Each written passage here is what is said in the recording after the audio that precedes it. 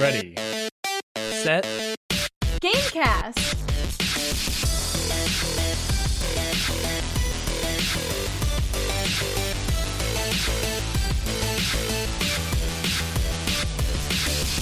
welcome to Ready, Set, Gamecast, a bi-weekly podcast about video games and the changing world. I'm Bryce, and rolling high in dodge, it's dexterity.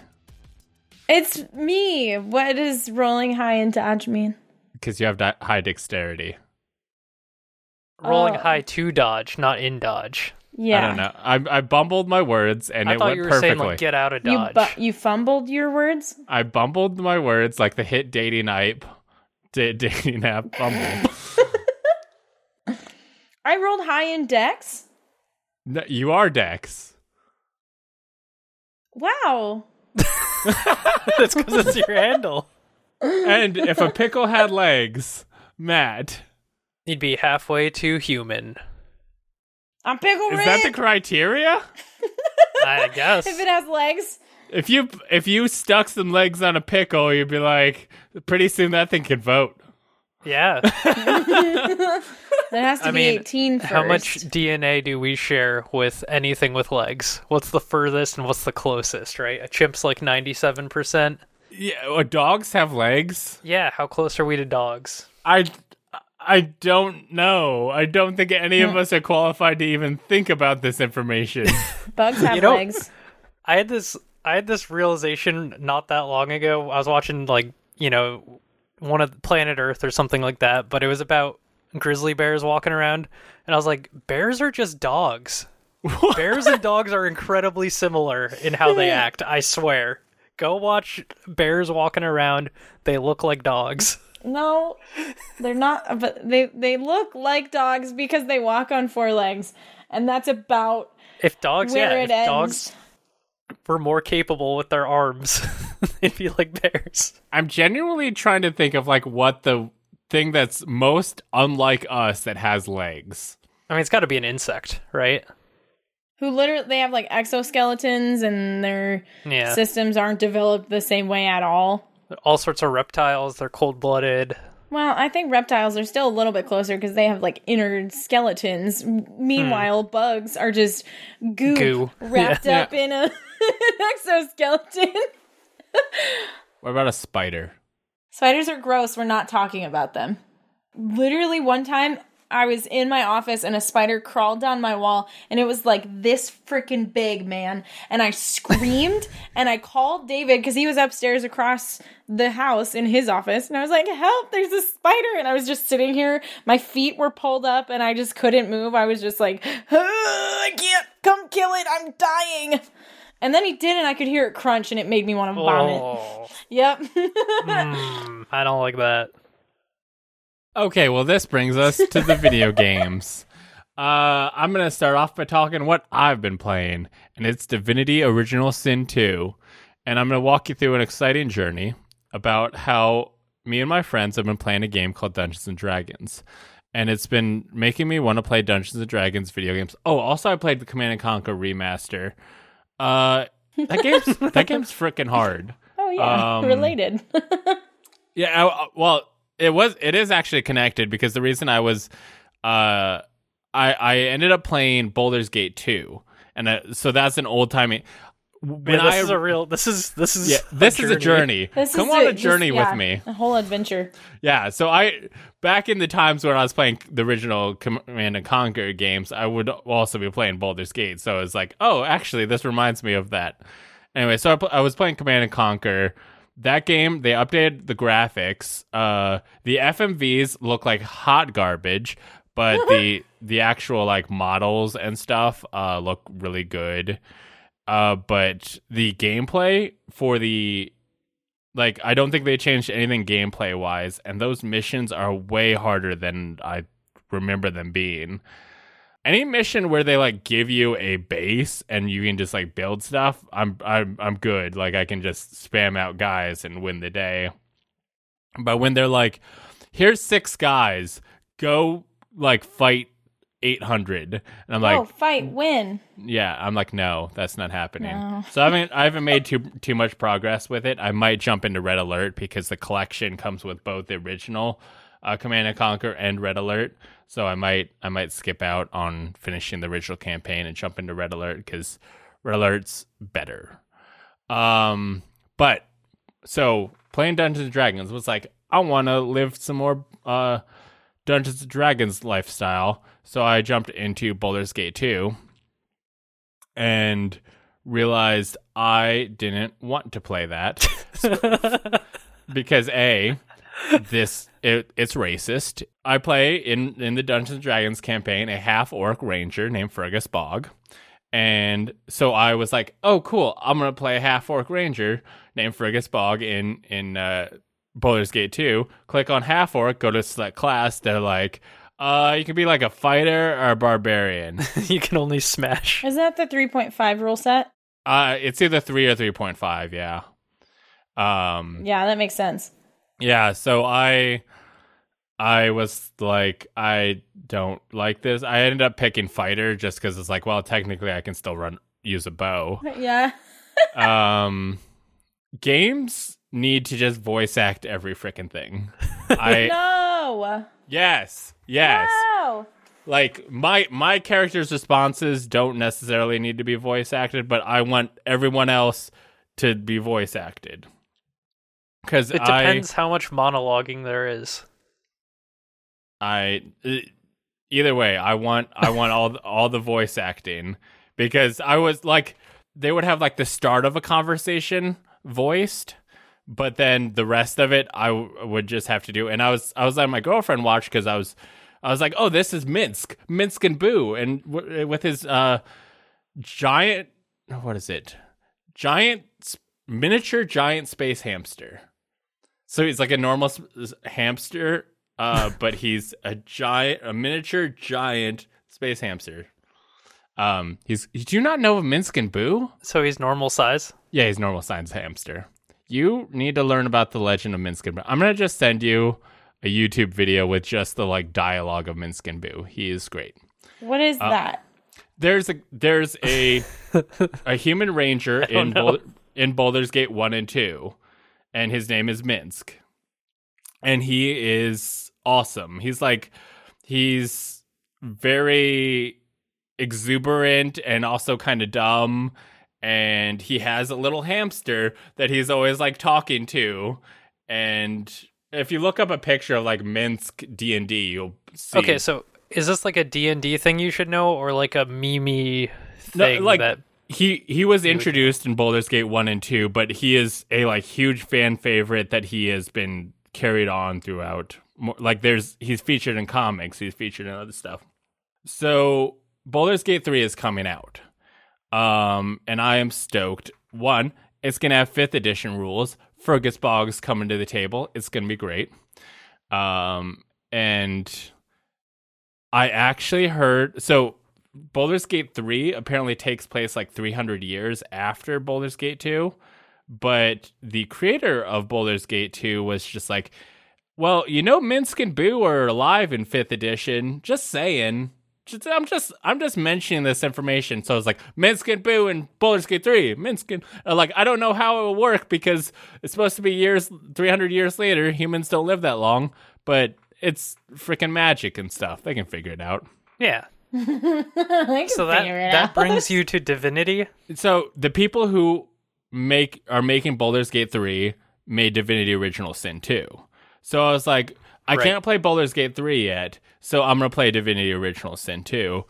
And because I think Baldur's Gate 3 is actually being made in the same engine as Divinity Original Sin 2. So it's definitely like a little taste of what you're getting.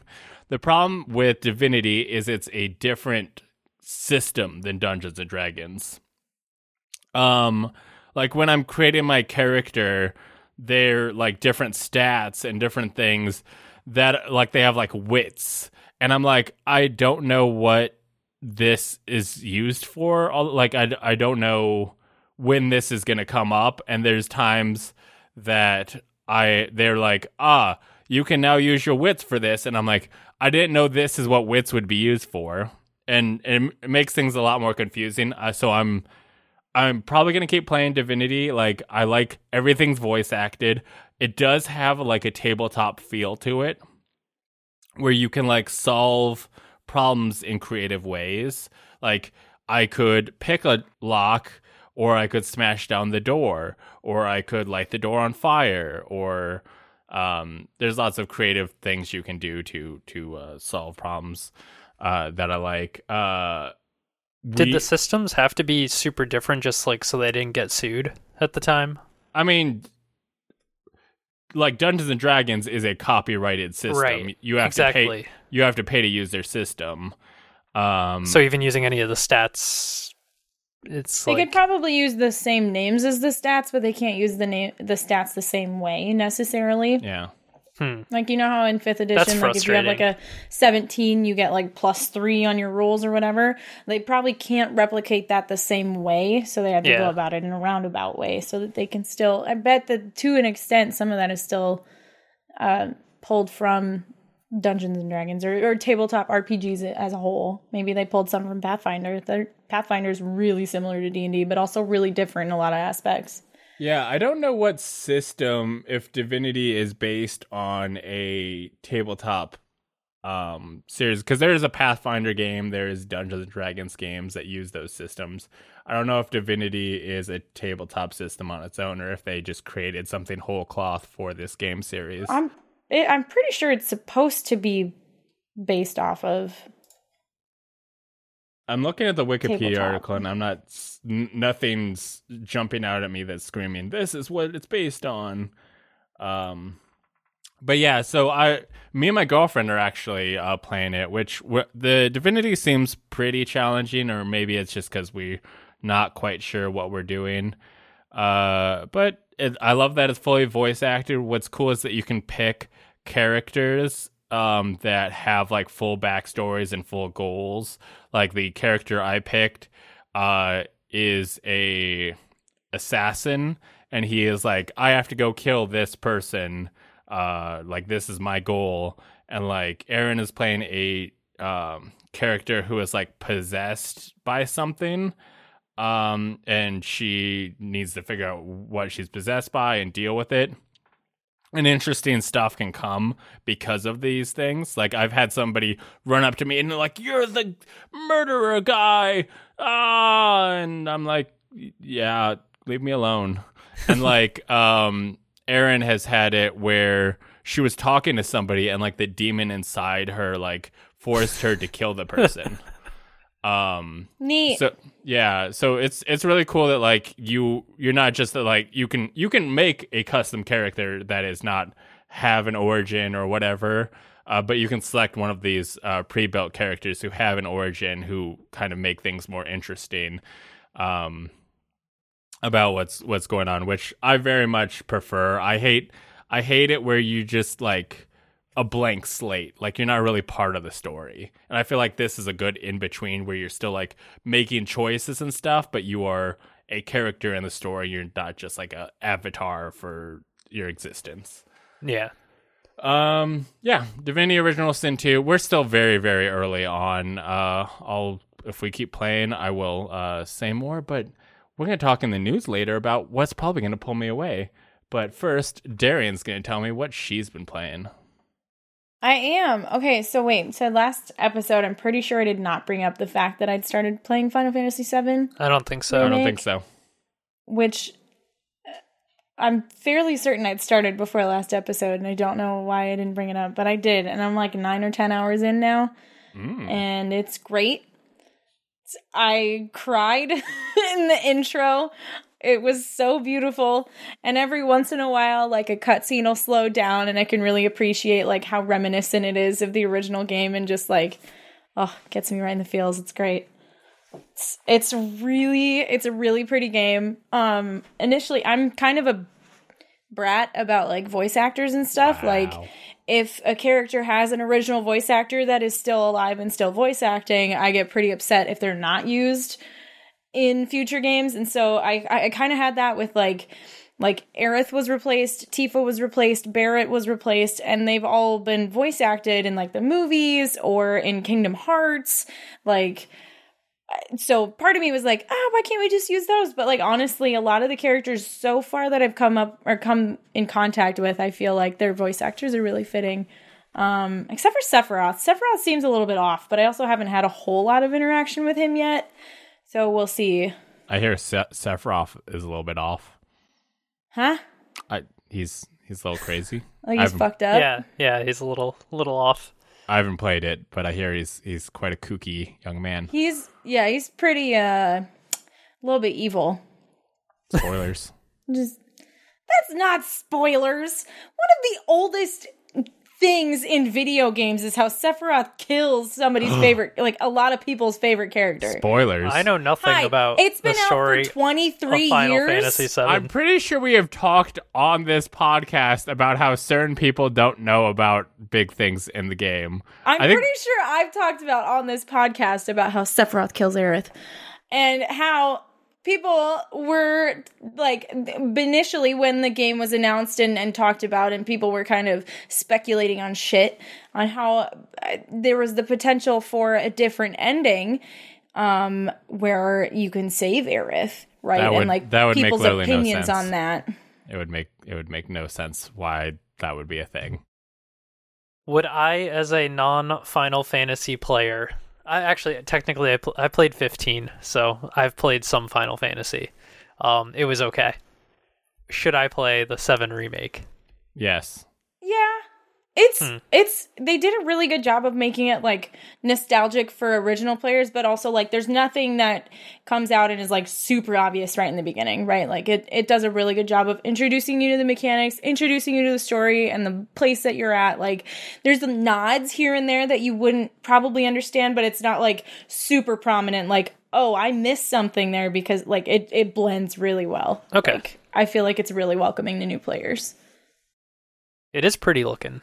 It's pretty. So pretty. And the music is fucking gorgeous. That's one of the things, is like that soundtrack is so notable, even as like I haven't played Final Fantasy VII, but I know that soundtrack. Exactly. They did a really good job. I should probably check, but I'm pretty sure that the original composer did it. I don't know. It's one of those things where like if I were going to play 7, I guess I'd probably play this, because I've watched people play the original a couple of times, like various parts of it on streams. It's just like, I don't need to play this. This one's. I've never played 7, but I'm probably gonna play the remake at some point if I ever find the time to do things. I've talked about this in the past, and I like to bring it up frequently.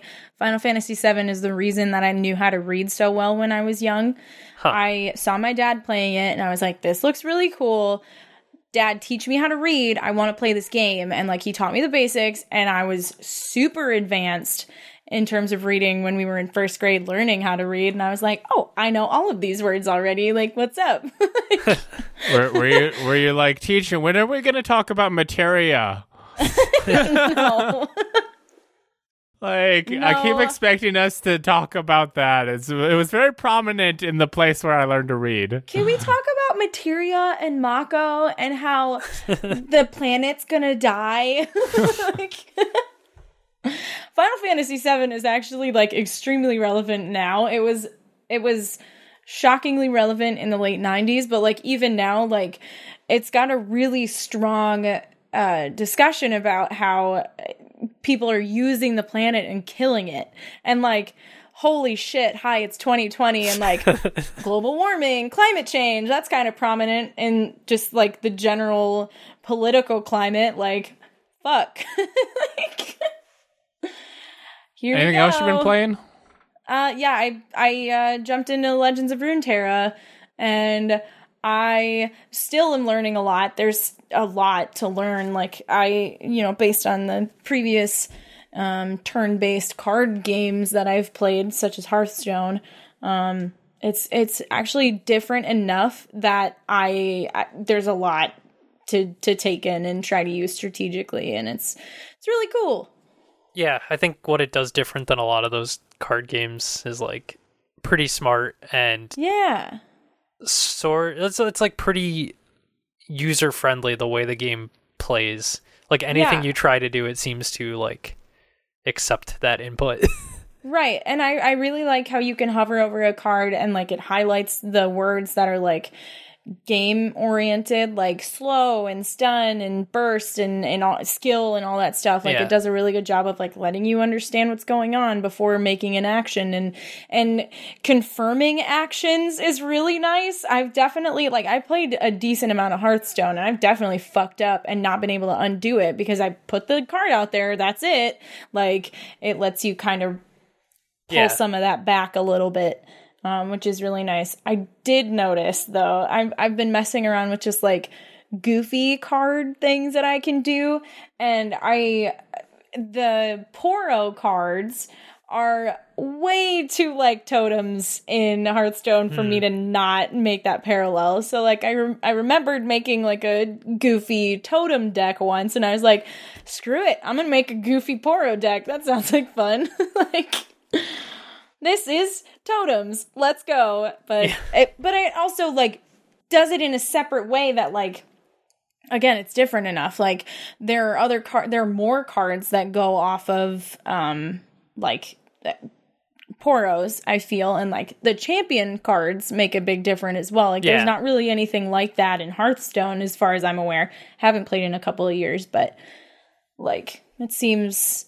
super fun. I'm a fan. Yeah, I gotta jump back in. I haven't played in a couple weeks, but I don't know. It's something to do, and it's like easy to pull it up and play it while doing something else. I guess, right? Like Yeah, it's like right. While I was waiting for a friend to come play Earth with me in League, like a regular game mode, I had Runeterra on my other monitor, and I was just like goofing around up until we were in the game, and then I was like wrapping up my Runeterra game while I was kicking butts in Earth. It was great.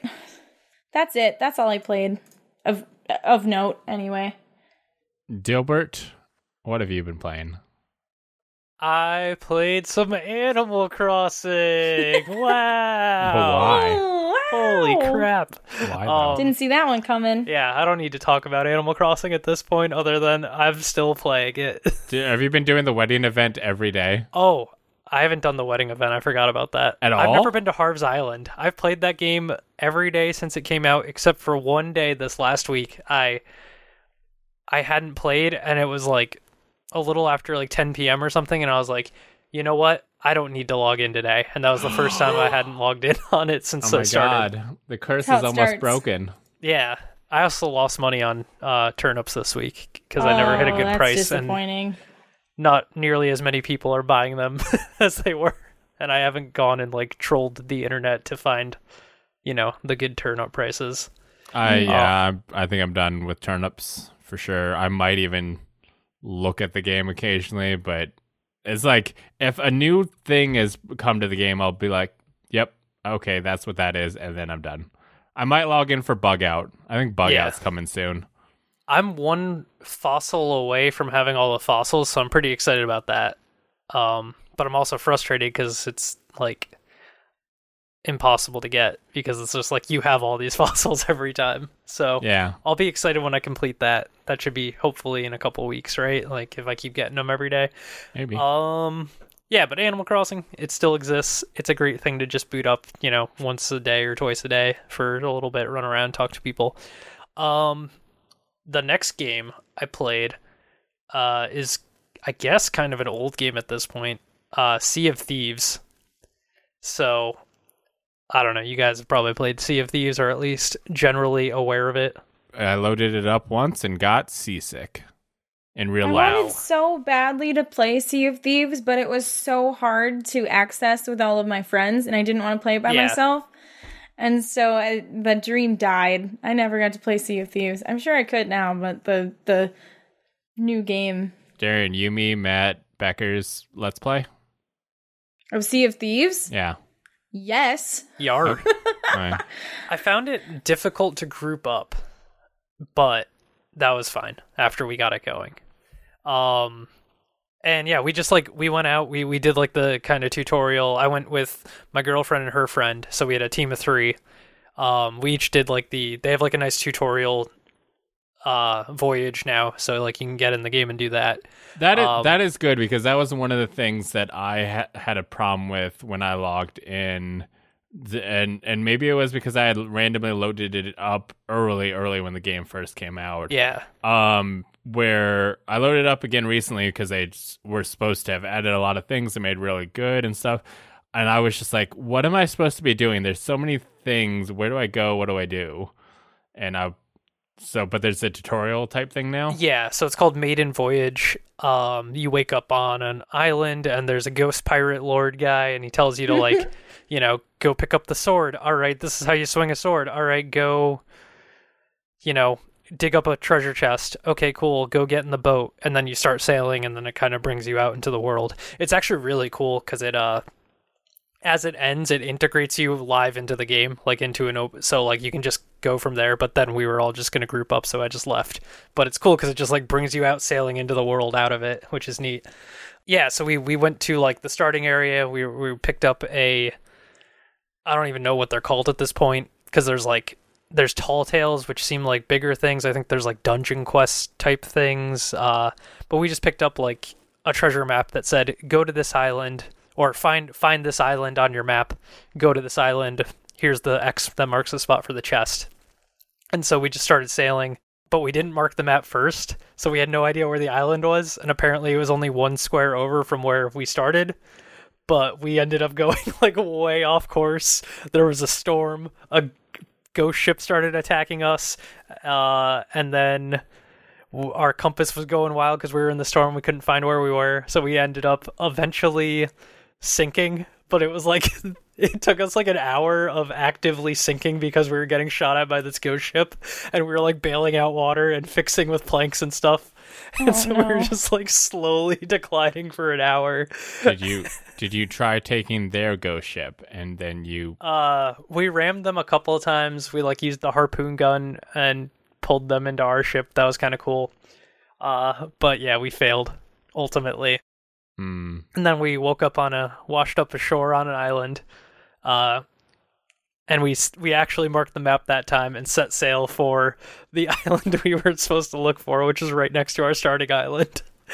And we got there, got the chest, headed to port, and as we pulled into port, there was another ship there. And a guy just ran over and he said to me, like, oh, you have a sword out, and then just shot me. And then they killed us all, and they took our treasure chest. So after like 2.5 hours, we got nothing for it. That's toxic piracy. as hell. Yeah, it was kind of hilarious though, because he was like, are you guys on Xbox? And it was like, no. And then he was like, are you on Steam? No. He was like, what are you on? I was just like, Windows. Like just Windows Store, Xbox Game Pass. Was he worried that somebody would like report him as a griefer? And I don't know. He was like, "There's no reporting on Windows. I've got them." Well, once I said Windows, he was like, "Oh, okay, I'll leave you alone." Oh, like what is weird? I played Rust for like 2 hours also, and then got griefed. Like, yeah, it's impossible. You can't find a server that's not overpopulated, and you can't build anything. Like, getting a structure, getting a base set up is next to impossible, and as soon as you have one set up, people are looking to attack your base to take all your supplies. It sucks. I hate it. I was so excited. I think Sea of Thieves does a lot to generally not be like, you're not stuck anywhere, right? You can kind of sail away. Like we saw that boat and we sailed around the island to the other side to hope to bring our treasure chest in, but then like the guy came running across and shot me. So I don't know. I think we'd do better in the future. And the game itself is like that. The experience was a lot of fun, even if we got nothing for it. It was like a good hangout session, and like, I don't know, it was pretty fun. I like that it's like themed. It's a themed survival game, so that definitely gives it some boosters. Yeah, and it's like super not reliant on the survival aspect, right? Like death doesn't really do anything. Oh, sure. Like you don't really get punished for dying in the game, and like the only progress or progression is all like cosmetic stuff that you can keep on your pirate. So I don't know. It all works out. The next game I played is this. Okay, so this is something that popped up on Twitter on Friday that I saw, and I don't know. Do you like Sudoku, Darian? I'm terrible at it. You're terrible at it, but I'm familiar you enjoy with it. maybe. Maybe I could. I think I'd have to be in the right state of mind. Yeah, so I saw this link to a Zelda mashup with Sudoku, and I was like, oh, okay. I've been thinking about Sudoku lately because I've been watching Giant Waffle. He was streaming Sudoku for a little while, but he hasn't been as much lately. But I was like, okay, you know what? I'm down to play Sudoku, and it's Zelda themed, so you got me. I'm gonna check it out. And it was this really neat, like, Ocarina of Time themed board. And you start in Hyrule Field, and it's like, you can't get all the squares because there's boulders in the way, so you can't move the boulders, so you get bombs, that sort of thing. But as you unlock each house or square of cells in the Sudoku board, you unlock one of the temples. So, like, you go through, and there's, like, the Water Temple, the Shadow Temple, the Spirit Temple, Forest Temple, Fire Temple, and they all have different mechanics when you get to those. So wait, which Zelda is that based off of? It's based on Ocarina of Time, Zelda, the N64 one. Sure. So as you unlock the temples, so in the Forest Temple, it's like the corner squares are like the Poe enemies in Ocarina of Time, where there's one that's each color and they kind of mix up. And so you have to figure out which order those squares ultimately will go in to solve your board. In the Spirit Temple, you have to do it as young Link and old Link. So you have to solve the left board and the right board at the same time, but there are certain factors that, like, all the fives are always in the exact same spot. But then when you're young Link, any low numbers are low numbers, but when you're old Link, those are only high numbers. So it's like solving two in that rate. The Water Temple one was like, there are little sections of lines and the numbers go in descending order on the water level. So it had a bunch of cool little wrinkles to, like, the Sudoku formula, and it was loosely Zelda themed or inspired by that. I think you can find a link to it. I found a Kotaku article about it, actually. Yeah, if you just, like, look it up. I just Googled Sudoku Zelda. Yeah. And the first article is Kotaku, and it's like the first link of the article. Or no, the second link of the article. So that's like how I spent my Friday evening night, because it was like right at the end of the workday. I found it and then like sat on the couch and opened it up in a browser and started playing it. And then my girlfriend joined me and we just started playing it. Friday. That was what we did. Yeah. That's awesome. That was fun. And the last thing I've been playing, another classic game, Super Mario World. Oh. You guys familiar with Super Mario World? Vaguely. I don't know if I really played that much of it. Maybe like the first level. Wow. So I was thinking kind of the same thing. Like, I don't think I've really played this game in like 20 years. You know, it's been a long time. But I had the Switch online and I was just like futzing around trying to figure out. Like, I was like, oh, I don't want to play Animal Crossing right now. I don't have to start After Party because we're not doing that this week. That kind of thing. And so I was like, let me look at the SNES games. I played a little F-Zero. I was thinking, man, they got to make a new F-Zero game. And then I was like, you know what? I'm going to play some Super Mario World because it just feels right. And so I've been playing that like a lot this weekend whenever I've just been like sitting around. I've been like, you know what? I'm going to play a couple levels in Super Mario World. And that game's super good. It's super fun. Who would guess a classic Mario will be good? I'm trying to think, like, what do you think the worst Mario game is? Worst mainline Mario. I mean, I feel like Super Mario World 2 doesn't get enough credit. I think it's pretty cool. So I'm not going to say that one. I haven't played a lot of the newer 2D Marios, like any of the Super Mario Bros. U or New Super Mario Bros. I haven't played any of those. I probably like original Super Mario Brothers is probably like the worst, quote unquote. I would say 2's the worst, but also it's hard to count that because it's like not really a Mario game. it was a reskin of a different game, so it's almost unfair to count that at all. But yeah, probably the very first one's probably the worst, and that's kind of a testament to the fact that like they just keep getting better. There's probably a point where, although I think 3 is maybe the best. 3? Yeah. So I think I played 3 the most as a kid. But I've been, really enjoying Mario World. And like, I feel like there was a lot lost on me in that game that I'm like now playing. And I'm like, oh, if you read any of the little speaker boxes, it's like, hey, any of the red dot levels have 2 exits, so you can get to the Star World, right? And go to the secret Star World. And so I beat the game by like the second world. I went to the star map and then warped all the way to Bowser's Castle and beat the game. But then I'm going back and playing the levels as I go, because I was like, you know what, I want to unlock all the levels. But I think there's a good balance probably around Mario World. Like, I think Mario World's probably one of the more popular Mario Maker tile sets. And I think there's just like a good balance of what mechanics are available in that versus as it gets more complex, or there's just more items and more options in the newer games. But yeah, Mario's a lot of fun. Who would have thought?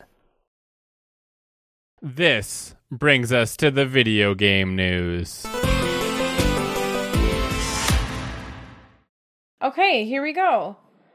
So, Itch did a bundle for racial justice and equality, and so far that has raised close to $7 million. Let's get the exact number here. That's an insane number. That's so high. It's a lot. $6,774,096.42. Now, by the time this comes out, this will not be available. Currently, there's 1,705 items, and the minimum amount that you can pay to get those items is $5. Or could have, I guess. Again, this is not going to be around by the time Hopefully you heard about it. But it's pretty cool. Yeah, hopefully you heard about it. Everybody on the internet is talking about it. It's a lot of games for not a lot of money for a really good cause. And I like to think of this more about celebrating a cool thing gamers did, like when the speedrunning community raises a lot of money and we say, hey, they did this. Yeah. Like the gamers came together to raise a bunch of money for the racial justice and equality. So gamers came together to support Black Lives Matter, which is great. It's important. Do we know specifically which charities are receiving the money? It goes to the NAACP and it goes to a community bail fund. The community bail fund, which is like 70 plus organizations. Yeah, and it looks like it's a 50-50 split between the two. Yeah. Yep. So because of this awesome bundle, there's 1,700 items to sift through. Not all of them are games. Bryce had pointed that out to me earlier. Yeah, so in it there you have many things, including some very well-known games that I'm sure Darian's going to get into. There's also some cool software in there. I will point out, some of the things in this are already free. They just put it in the bundle. You could already get this stuff for free if you looked for it. What's cool, some of my favorite stuff from it, I'm not going to list any of the games because Darian has the things that she's going to talk about. But one of the things, so you know the Untitled Goose Game deal? Somebody made a goose that'll run around your computer and like wreak havoc on your computer. And like he'll drag little windows onto your screen that are like memes about the goose being awesome, and sometimes he'll grab your mouse and run away with it. From the same creator as this goose program, and I don't remember the name of the goose program. I'm sure you'll see it if you're looking through the bundle. There's a cool program that will put little gardens and stuff on the top of your windows, and will let you send and receive cute little messages to random people also running the program. It's just kind of a cool, chill thing to run to kind of like liven up your background. What's cool with the bundle, so there's video games, there's software, there's even like stuff for like print and play board games, or there's like tabletop adventures. There's a really cool game that I found in there called Over the Moon, where two It's a 2-player game that you and another person play over text messages, and each of you select a character who is obsessed with the moon, be that like a moon researcher, a werewolf, a witch, someone who worships the moon, someone who's just obsessed with the moon, and you are like falling in love with this other person, or possibly falling in love with this other person. And while there's the real life moon phases, like you're supposed to start the game when the moon is starting, New moon. Yeah, new moon. And then you, as the moon phases change in real life, you send more messages, and like how you respond is determined by the game. And I was like, oh, that's actually really cool. Yeah, it's a neat idea. Another cool thing that I found in there, which I sent to my D&D DM, is called Bacto's Terrifying Cuisine, which is, it's not particularly Dungeons and Dragons, but people can make it work in Dungeons and Dragons pretty easy. And I'm going to read the description. It has, in Demon Chef Bacto's dungeon, a fresh party of adventurers is ready to make him a dangerously delicious dish, or die trying. Have you the creativity and skills to please this legendary chef, or will you find a way to end his evil cuisine? So along with the games, there's a lot of cool stuff. I've seen rule sets for playing a tabletop Persona 5 game. There's lots of cool stuff. So it's like 50 pages though, so it'll take you a while if you have the bundle. It's all DRM free too, so it's download onto any machine once you have your access, and you know, you don't have to like verify it with Steam or anything like that. It just, you know, you own it. For better or worse, I like having a Steam library just to be able to go through it, because combing through that bundle, it was quite a hassle. Yeah. But Darian, anything you want to shout out that's in the bundle? So, Polygon has an article that was written by Nicole Carpenter highlighting a few of them that I found. It's got Dujana, which is a interactive narrative game with focus on exploration set in a fictional Islamic majority country that has an occupying military force. So I guess a different perspective for a lot of us. There's one in here called A Short Hike, which looks like a hike simulator where you meet other people. I think that game's like an hour long at most, too. Okay. It's like a real quick experience. Sure. Celeste is in here, which is kind of a self-made game already. It's pretty cool. Art School, which I guess you're graded by an AI. You draw things that it tells you to, and then the AI grades you. That sounds all right. Yeah, I'm kind of interested in that one. There's one called A Mortician's Tale. And you play a new mortician named Charlie as she learns the ropes of the business and industry. There's actually a girl that I'm vaguely aware of who became a mortician, and I've always wanted to like ask her if she wanted to do a let's play of that to get her opinion as an actual mortician of what playing this game was like. It's probably never going to happen, but it's self-proclaimed death positive, which is an interesting couple of words put together, but I like the idea behind it. I feel like most people are death negative. Yeah. Cat Lateral Damage is in there, which is that VR game. No, it's not. It's not VR. I thought they had a VR mode. Not to my knowledge. Either way, it's a game where it's a game where you play as a cat knocking off stuff. I guess not first person, first cat perspective. Oh, I may be wrong because there is a separate Cat Lateral Damage VR. Okay. Which I was like, that's the other reason I didn't get that game. Yeah, which requires the original game to play.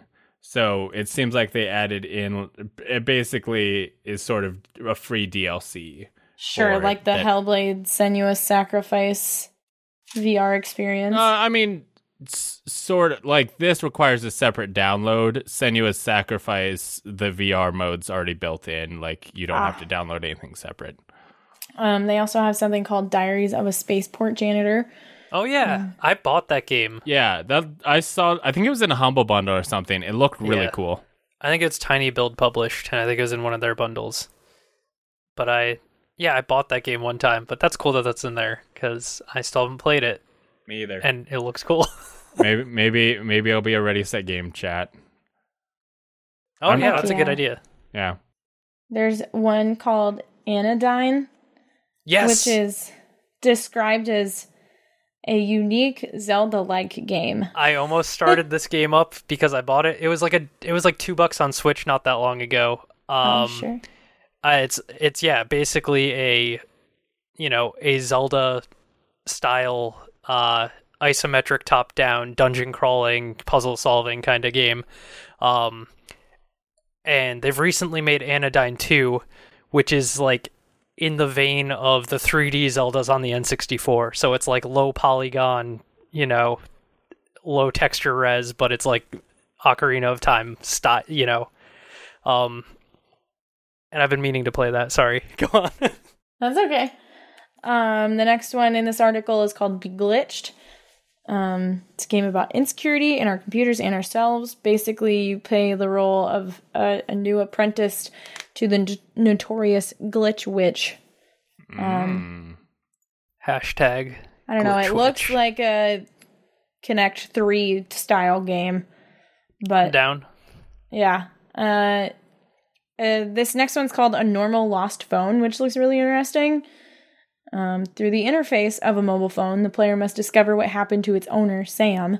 So you dig through like apps, texts, pictures, whatever to try to figure out what happened. It looks like it's a teenage story, coming of age, homophobia, depression, or the search of oneself. Wow, spoilers. That's just in the description of the game, man. It would have been really cool to do a stream of these, I think I want to play that one too. but the bundle's ending. Yeah. Speed dating for ghosts looks really cute. I'm sure somebody has done a stream of these. Yeah. Just not me. There's a game called A New Life. It looks like it covers like breakups and what you do after a breakup. What do you do after a breakup? Eat some I ice don't know. cream. Figure it out with A New Life. There's one called Blades in the Dark. It's a But I want tabletop. to know what Darian does after a breakup. So I've had one prominent breakup in my life, and you want to know what I One? did with it? One? Because like all the rest of them were like in high school, Like, yeah, like high whatever. school stuff that's like, yeah. Like, but Wow. I dated my ex from I started dating him when I was like 16, I think. And then I broke up with him when I was 21, 22. 2016, I broke up with him. And Maybe this is 22. Teddy's conversation corner material. Here we go. Yeah.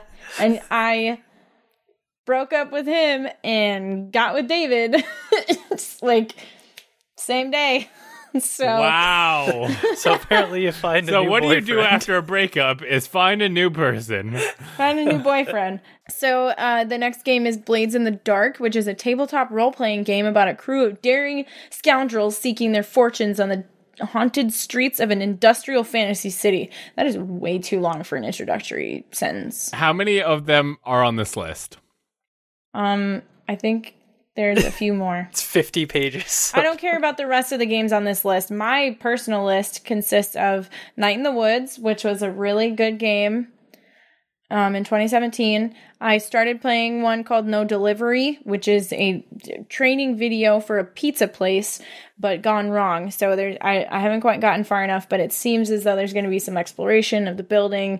People are going to die. That's something it tells you right in the Spoilers. beginning. So that's fun. That sometimes happens, right? To It's pizza just, delivery yeah, people. Whatever. Wow. It's true. There's one called Arcade Spirits, which is a visual novel about an alternate timeline where the 1983 video game crash never occurred. I think that one is a dating sim, I believe, or something similar. It says design your own character with role-playing based choices. So it's like kind of dating sim-esque. It's like dating sim visual novel. Yeah, probably closer to visual novel. I Well, think it's described as a visual novel by itself. So Yeah. like that's on their page. just like the trailer, the like vibe of it has kind of that dating sim look to it.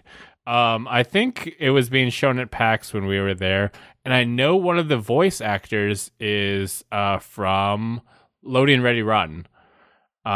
Which I don't watch much of their content. Just after we got back from PAX, I started getting recommendations for Graham Stark's vlogs because he vlogs PAX, and I just watched like all of his vlogs, and I was like, "Who is this guy? Oh, he's part of something called Loading Ready Run." Yeah, and then it was they've like, been going forever. yeah, and I was like, "Oh, some of their videos are good, I guess." But like, I like Graham Stark's vlogs. His stuff is really good.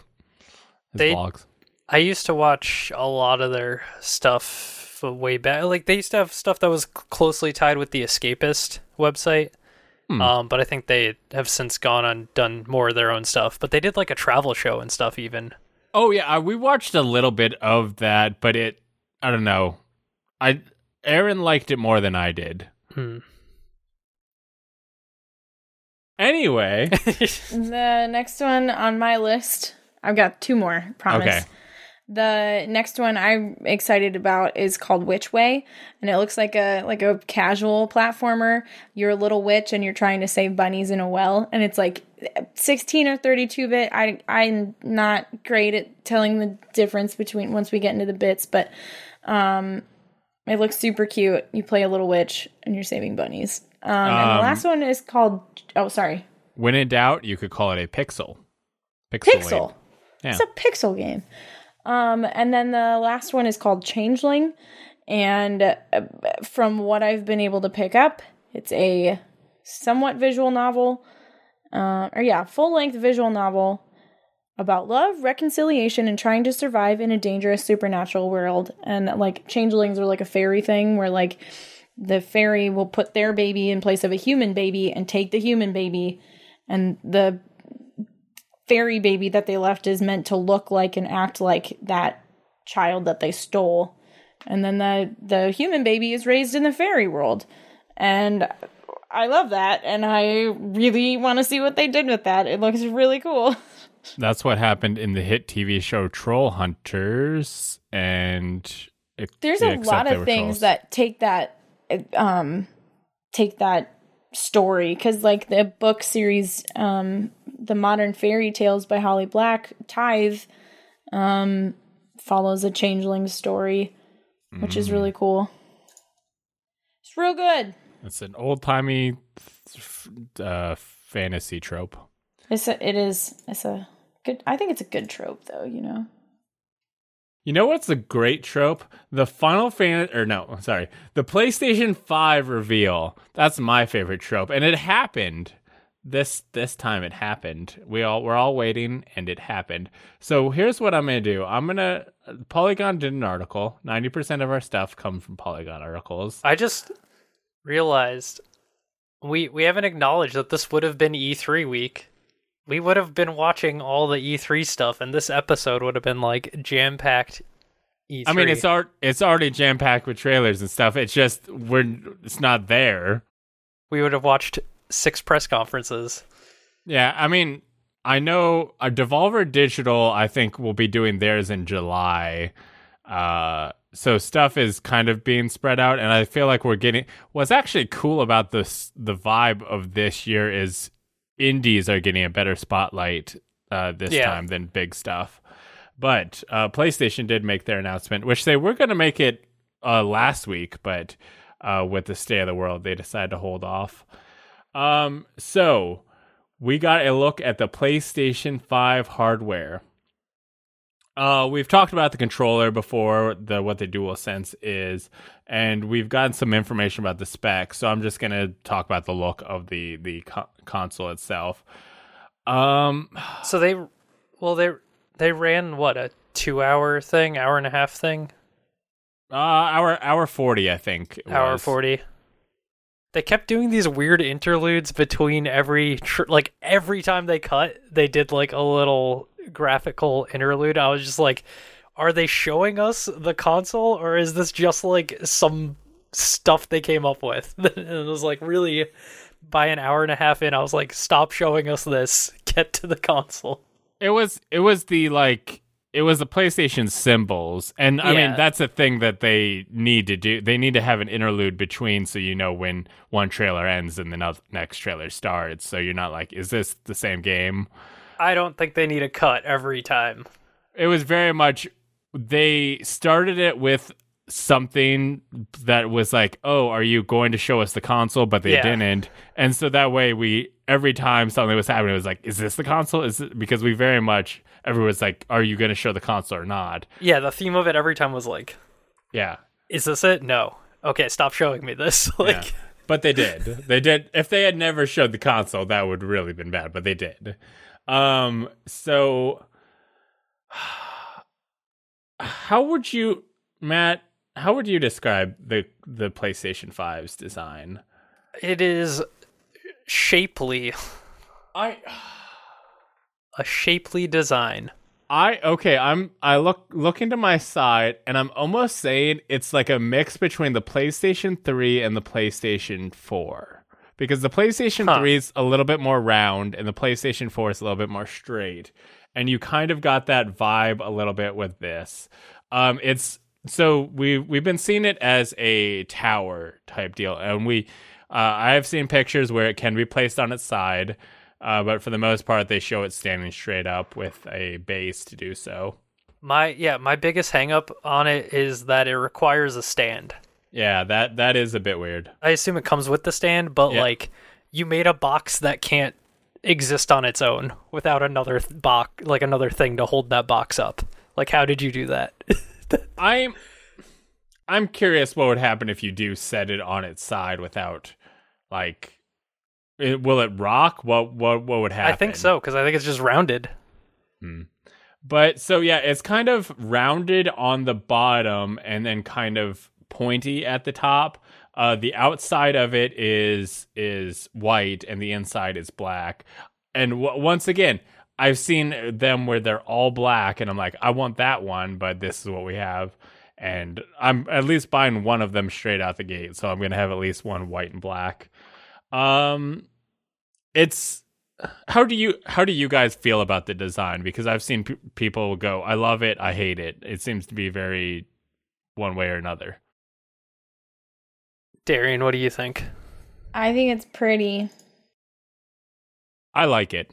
It's my favorite aesthetic. It's like blue and white, which is like what I built my computer around. You can't tell with all the rest of my peripherals, but it's black and white, and the lights on it are blue. Well, but okay, sure, whatever. Blue and white are the primary colors, at least on the controllers. There's like a black dash, but for the most part, it's white. Yeah. But I would say, they mostly went white with this one, right? Like the body around it is white. Yeah.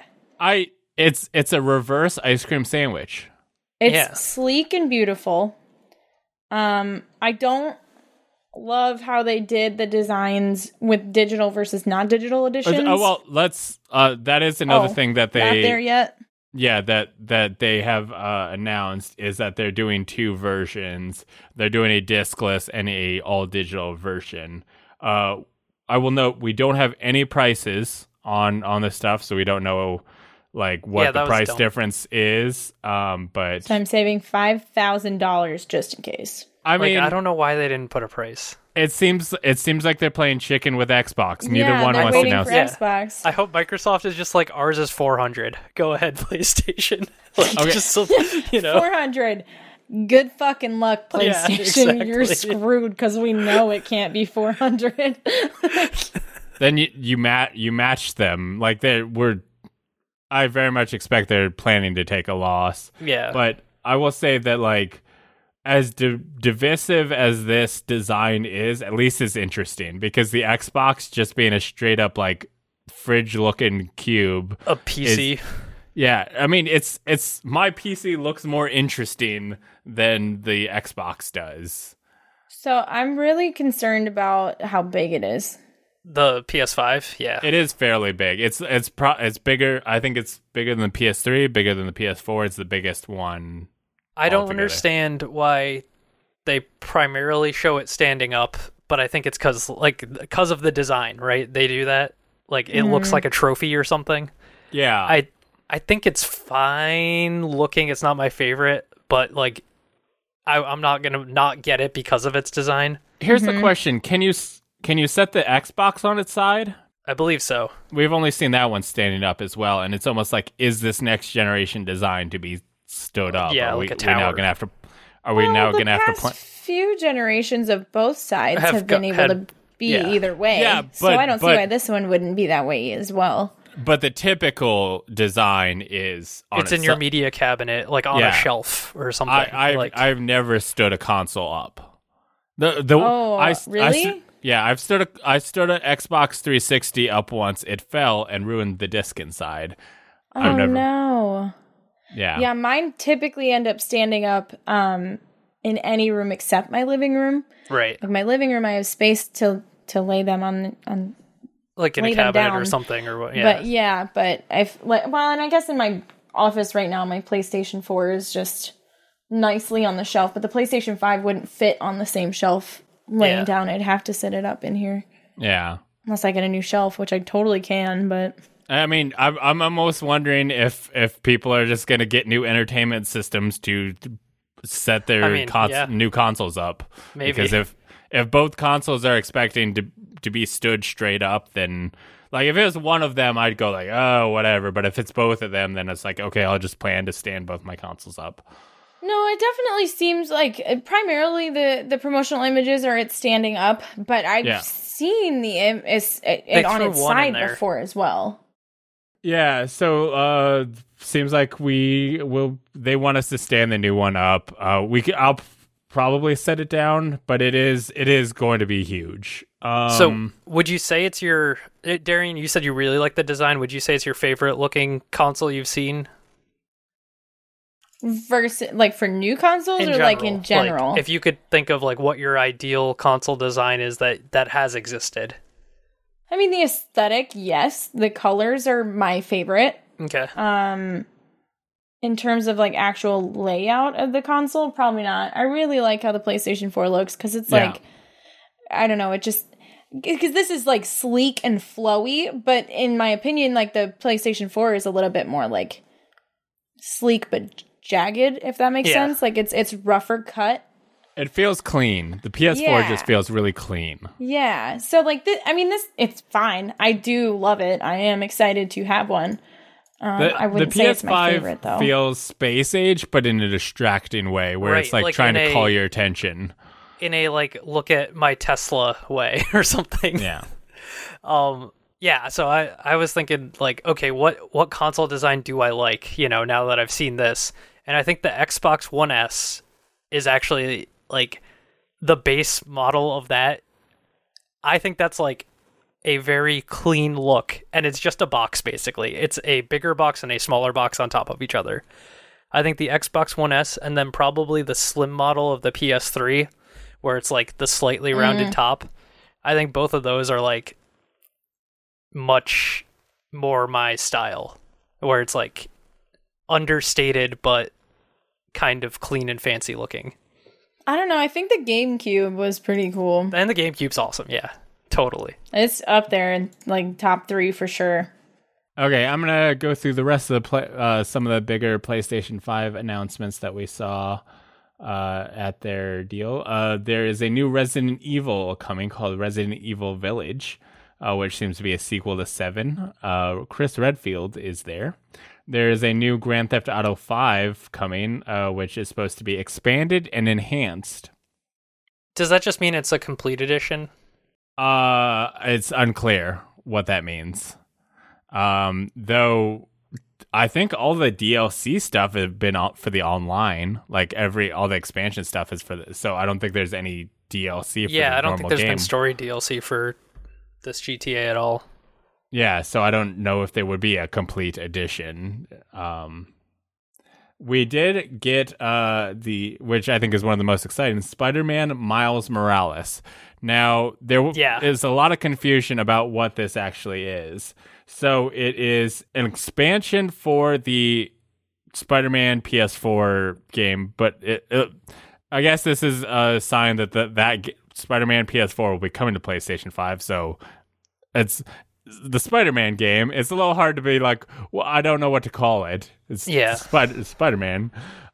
So Spider-Man Miles Morales will be a standalone game. So this seems to be more like Second Light or that Uncharted game that you don't need the original. Lost Legacy. Yeah, Lost Legacy. You don't need the original to play it, but it is like a continuation of the story. It's not a fully new thing.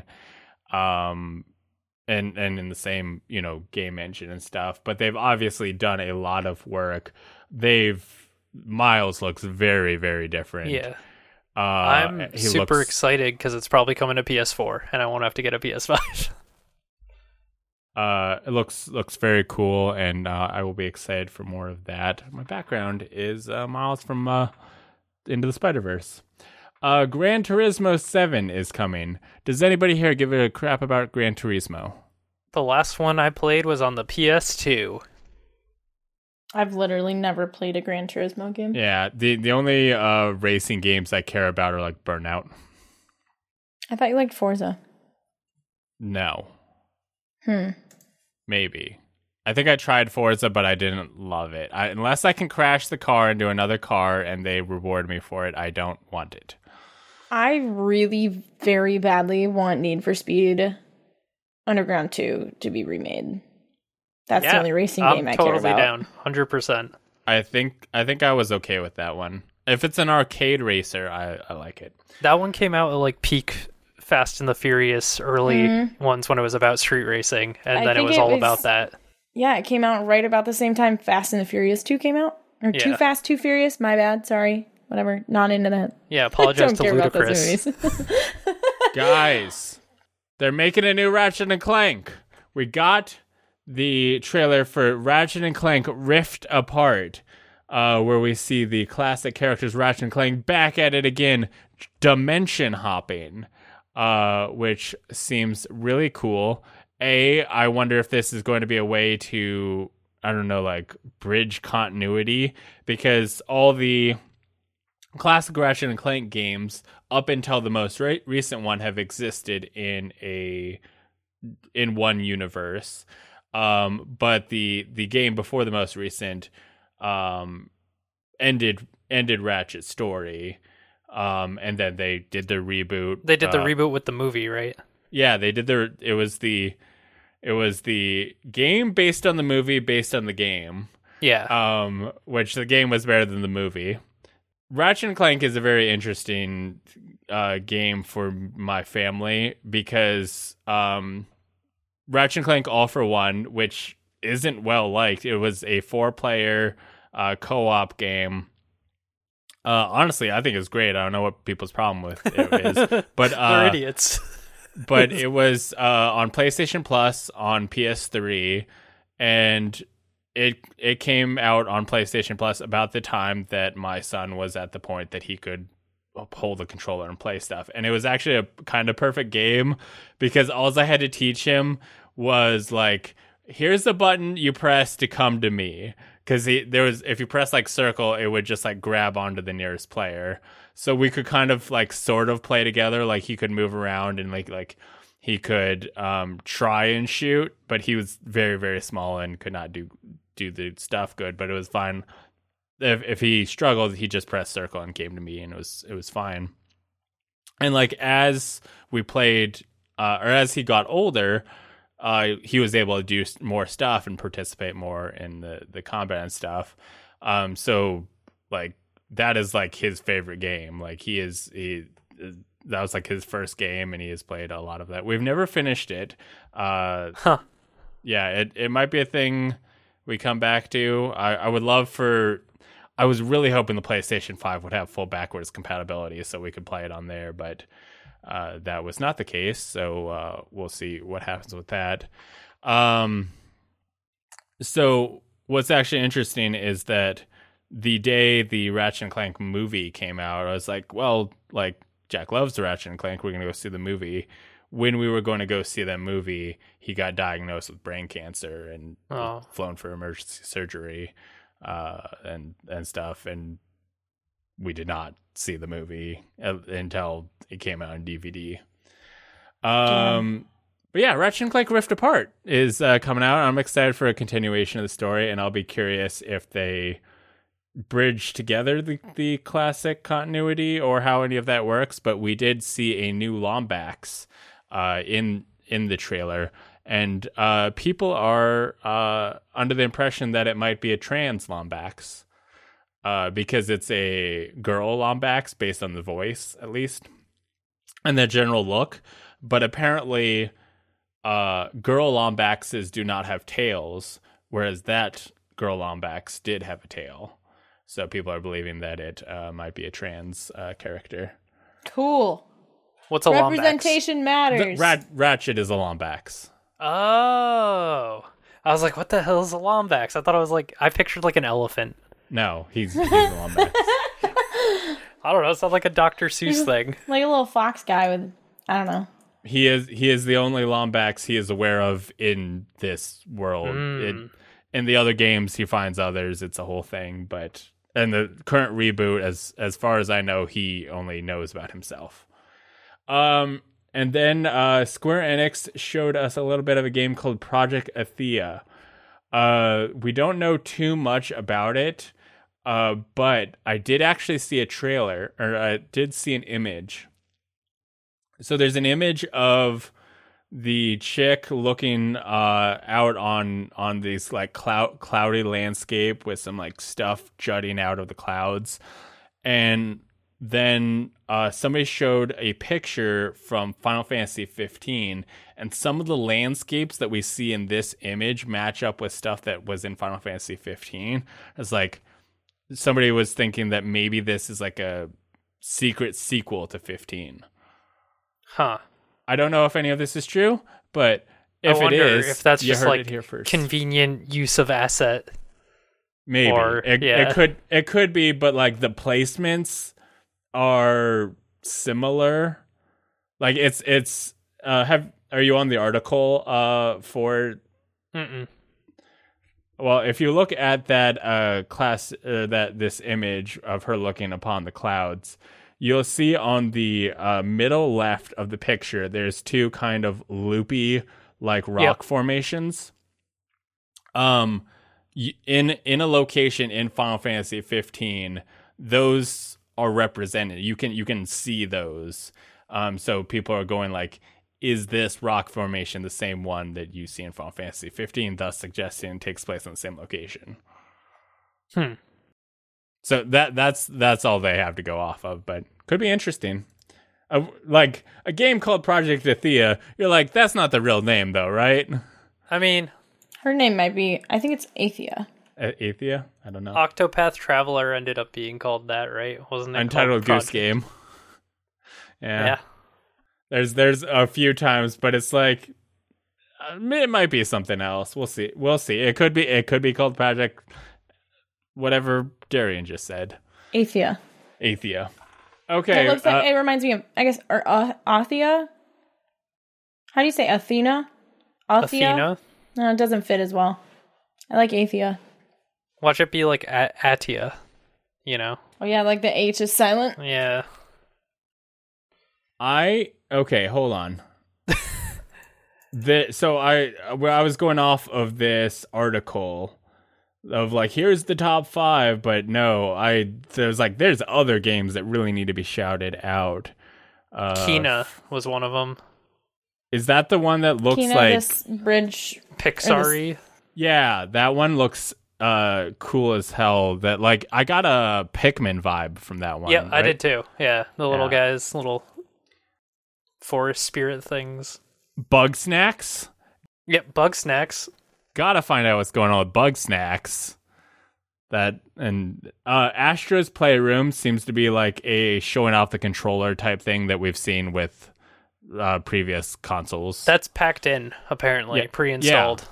I mean, they did something like that for PS4 to show you, like you could shake your controller around and you'd see the little robots in there. Yeah, if you could go on the store right now and download Playroom. Oh, okay. Yep. I assumed that was like, okay, never mind. We also saw a trailer for Hitman 3. Godfall looked interesting. I don't know where I'm landing on Godfall as far as like the looter grind game. Yeah. I'm probably not going to play it, but I could see people who would be into it.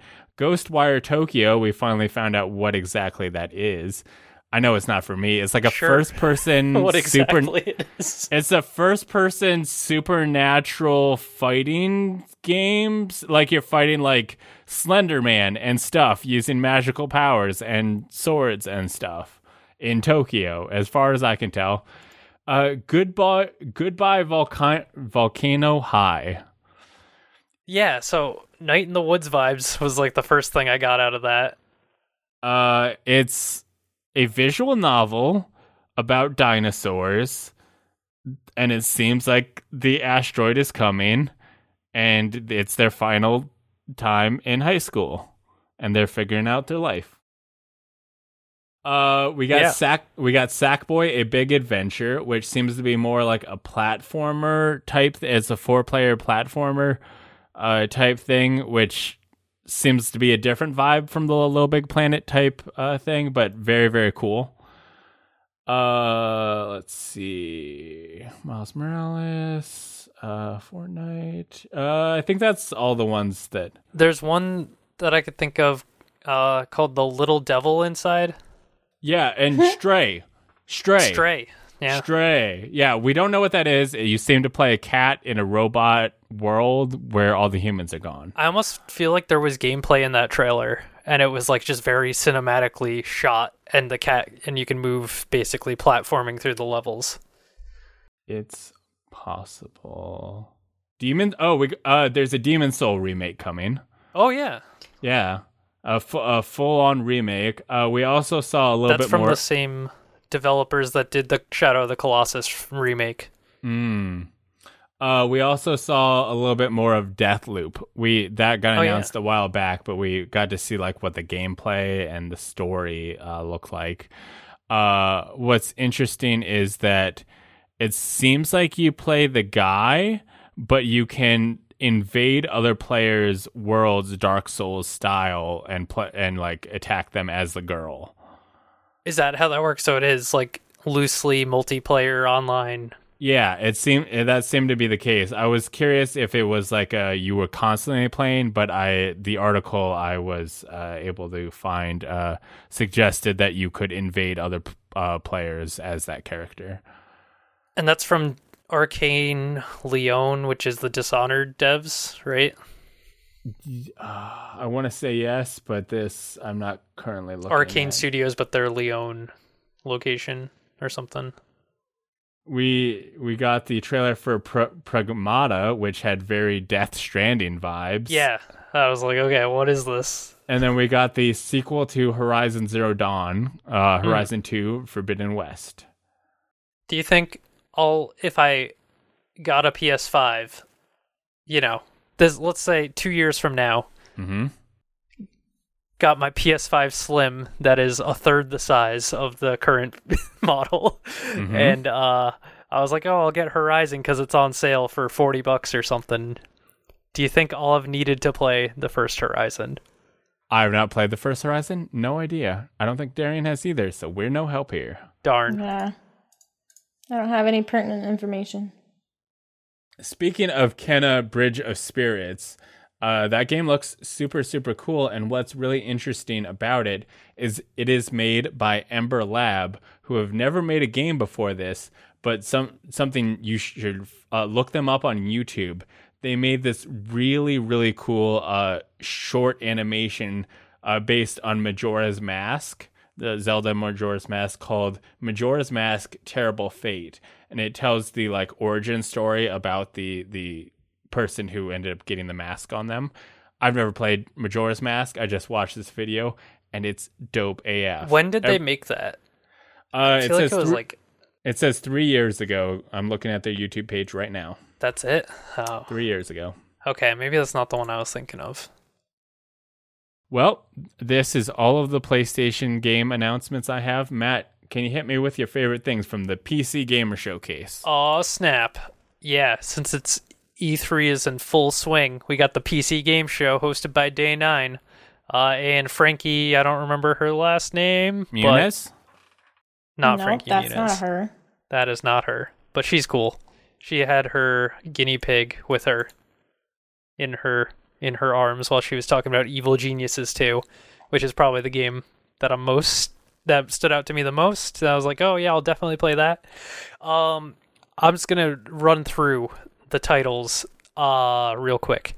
So we saw Valheim, which is a Viking survival game. Ooblets, you might have heard of that one. It's like a farming game where you're farming little creatures and then you have a dance party. I feel like that game's been under production for like years. Yeah, I can't wait to play it. Torchlight 3 went into early access the same day as the PC Game Show, so that is now available. You could go play it. It's $30. I've been watching a couple streams of it. If it was free, I would probably try it out, but at $30, I'll wait. Elite Dangerous had a DLC teaser. We're getting space legs. We're getting space legs. Yeah, it seems like Elite Dangerous is doing a better job at being Star Citizen than Star Citizen. We're getting space legs. So you can walk on planets. Yeah, this is a thing that players have been talked about for a long time. I was hot into Elite Dangerous for a minute. You guys probably remember. And so they just made two big added a big thing to Elite Dangerous called fleet carriers. Basically is a ship that you can park other ships into, which was that's fine. That's only something really, really rich players even care a little bit about. But a thing that people have wanted for a long time is what they call space legs, like the ability to walk around. Because right now you can only exist inside a ship. Like you are stuck to the pilot's seat. You cannot move outside of that. You are basically the ship. And now people will be able to go to a planet and walk around and shoot at things from the looks of it. And I know a lot of Elite Dangerous people who are like, I don't really even want to go to planets. It depends on how cool your planet is. Just let me walk around my ship, because some of the ship designs are really, really cool. But yeah, Space Legs coming. I'm excited. I own Elite Dangerous, but I've never played it. Maybe one day. There's too many games. And that's actually something I found myself saying, halfway through the PC Game Show. It was like, there are too many games. How does anyone have the time for more than, 2 games? But continuing this list, Persona 4 Golden is on Steam now. Rest in peace, PlayStation Vita. You could go get it right now and play Persona 4 Golden, which is supposedly the best Persona from, it seems to be popular opinion. But it also does seem to have some transphobic stuff in there as a warning. That's Not interesting. great. I don't know what particular there are, but I do know that people have called them out quite a bit. And I saw somebody, when this was announced, go like, hey, can somebody make a mod to get rid of all the bad stuff in there so that I can actually play it? Interesting. But, yeah. They should put Persona 5 on Switch. That's what I would like. I'd try it out. Okay, so I'm just going to go into skipping through some of these now. Give us the I think best. those are the biggest ones. Airborne Kingdom comes out this fall. Is a city building game where you build a flying machine airship city and travel around. And I think you can eat other cities. I think that's part of it. What? I think you can absorb resources by destroying other things. Dwarfheim, I don't know what that is. I'm not going to read that one anymore. Keep going.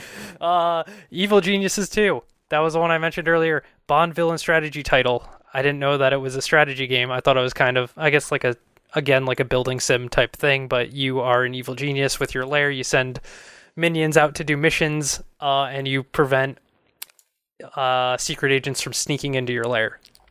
Icarus is a game from the creator of DayZ.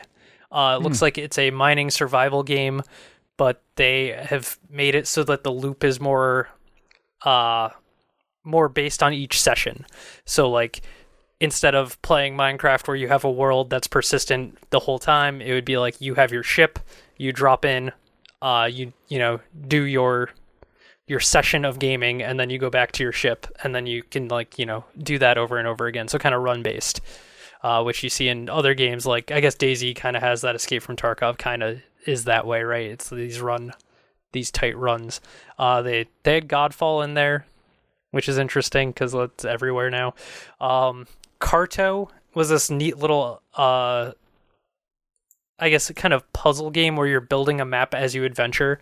So you're like solving riddles to build your map, and that looked really neat. And Everspace 2, I feel like that's kind of a big announcement. I feel like Everspace, the original, is like a really pretty old game at this point, but I think it was pretty popular at the time. But it doesn't look like, you know, if you were like to compare it to Elite Dangerous, I think it's way more arcadey. Yeah, for sure. Mafia Definitive Edition, I feel like that's old news. Among Trees, that game looks really beautiful, but isn't that out on Epic right now? Yep, it's out in early access right now, and I was like, man, tell me when your game's actually coming out, because I don't care until then. I'm done with early access. I'm fine with that early access, as long as it's like fully, if it's good enough to play. Like it's right, nice. But that should just be a release date then. I guess, but don't you want them to keep making it better? Absolutely. That's, you know, the cycle never ends these days. You got to keep improving your game. I mean, is that a bad thing? Yeah, a little bit. I like there is a deal as a player. Like think about if what's the space exploration? No Man's Sky. No Man's Sky. Like, yeah. Say they stopped it when it got to the point where players like actually they made it good. Like they have put out even since they have said actually this is the game that you promised, they've still put out even more. They just added cross-platform stuff. They've been adding more and more and more. And as a player, I'm like, man, this game is more like insanely got so much stuff. The developers are just keeping pumping more into it, and as a player I'm like, this is dope.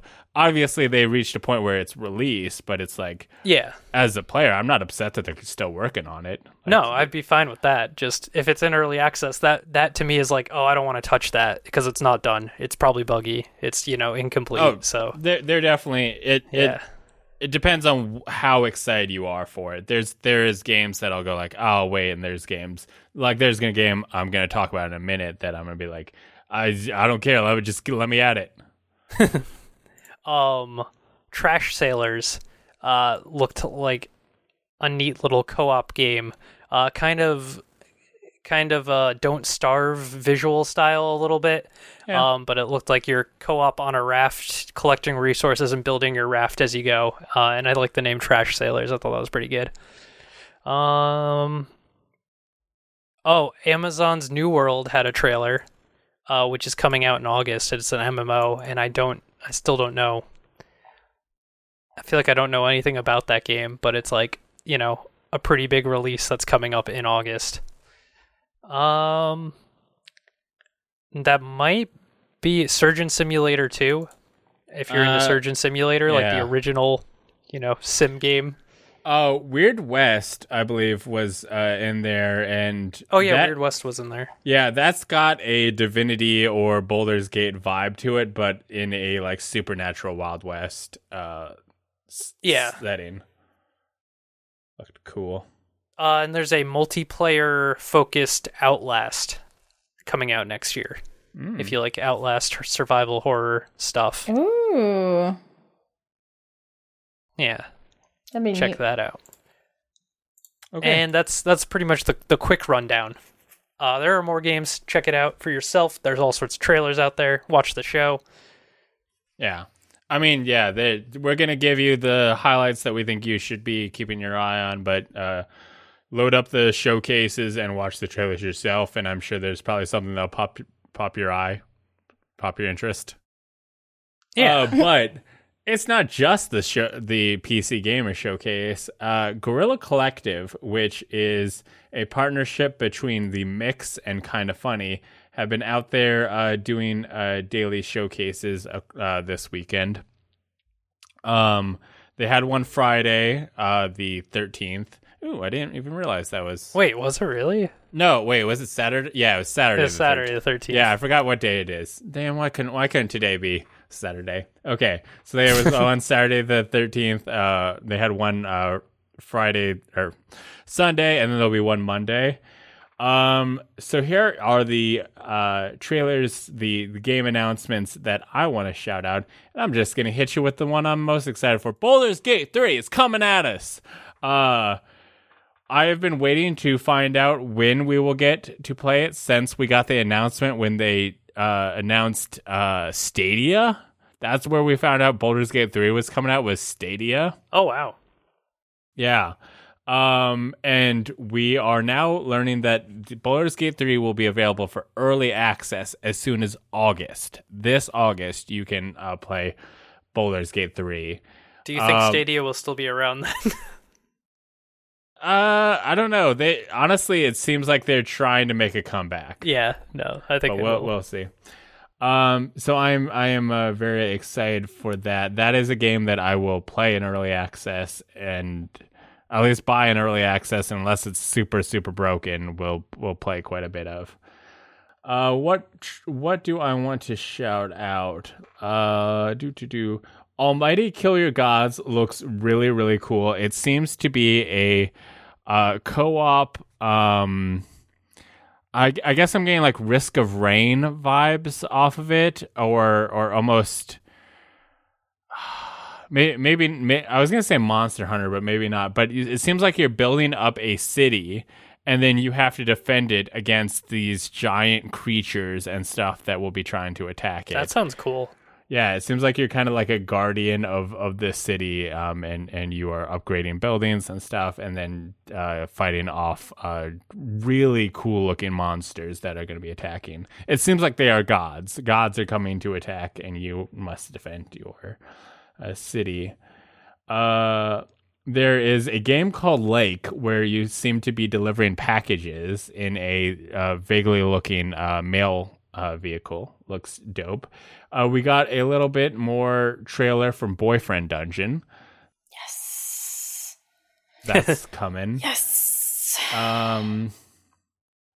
West of Dead looks really cool. It seems to have really cool. Yeah, it seems to have a very good gameplay, like a lot of roll dodging and shooting, almost like Enter the Gungeon, but without like a crazy amount of enemies. More like and heavy. It's narrated by Ron Perlman. Oh yeah. So that's cool. Hellboy. Yep. They showed off old Hellboy. They showed off the Dwarf Fortress having graphics, so it'll make the game slightly coherent to play. There's a new update for Frostpunk. Fights in tight spaces, which seems to be like a deck building version of Superhot. Was that from Bithell? I could not tell you that. Okay, because Bithell? Mike Bithell's studio, yeah. They made a John Wick game, like that was licensed with John Wick and went out with the last movie. But this game looks like they took whatever they couldn't do with that game and put it into this game. Like they took the ideas they wanted to that didn't fit with the license or something, and. What's actually interesting is there is a super hot card-based board game, and it honestly looks like they just adapted that. Huh. Yeah, it's like, is that what's happening? By Bithell. But interesting. There's a game called No Place for Bravery, which just looks gorgeous. It's a top-down action game. I guess, yep, that's all I got for you. There was some like extended looks of like Vampire the Masquerade Bloodlines, but I didn't. 2. Yeah, 2. That didn't catch my interest. So that's how much is the collector's edition? I could not tell you that information. But you know what I can tell you? There's a new Star Wars game coming, and it's called Star Wars Squadrons.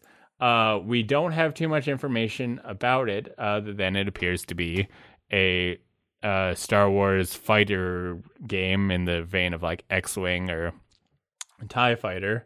But the official announcement will be on the 15th at 8 a.m. PDT. So it'll have happened. Yeah, it will have happened by the time that you hear this.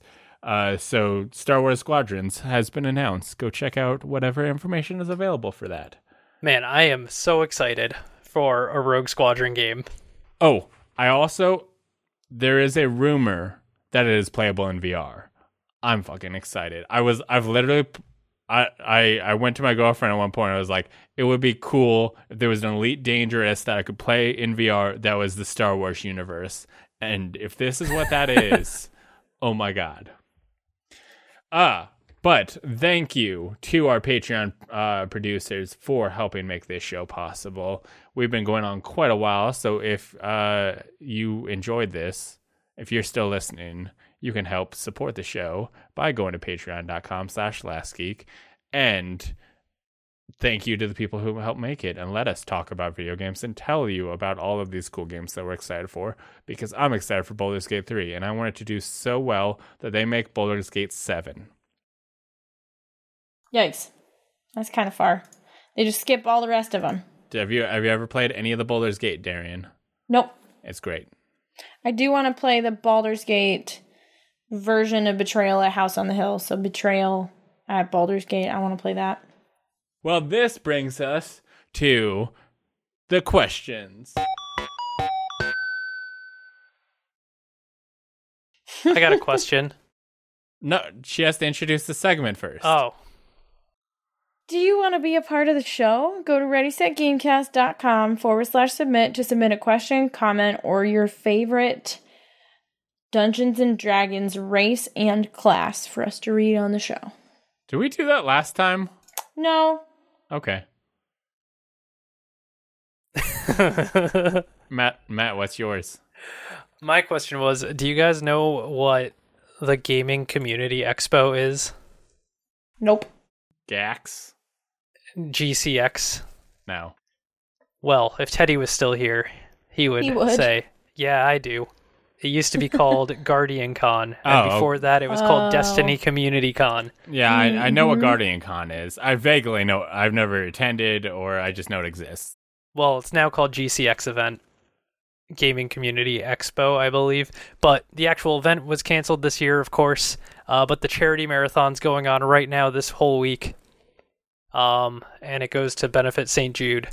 So you can tune into that. Is this just your way of sliding in another news story, but in the way of asking a question? Yeah. Okay.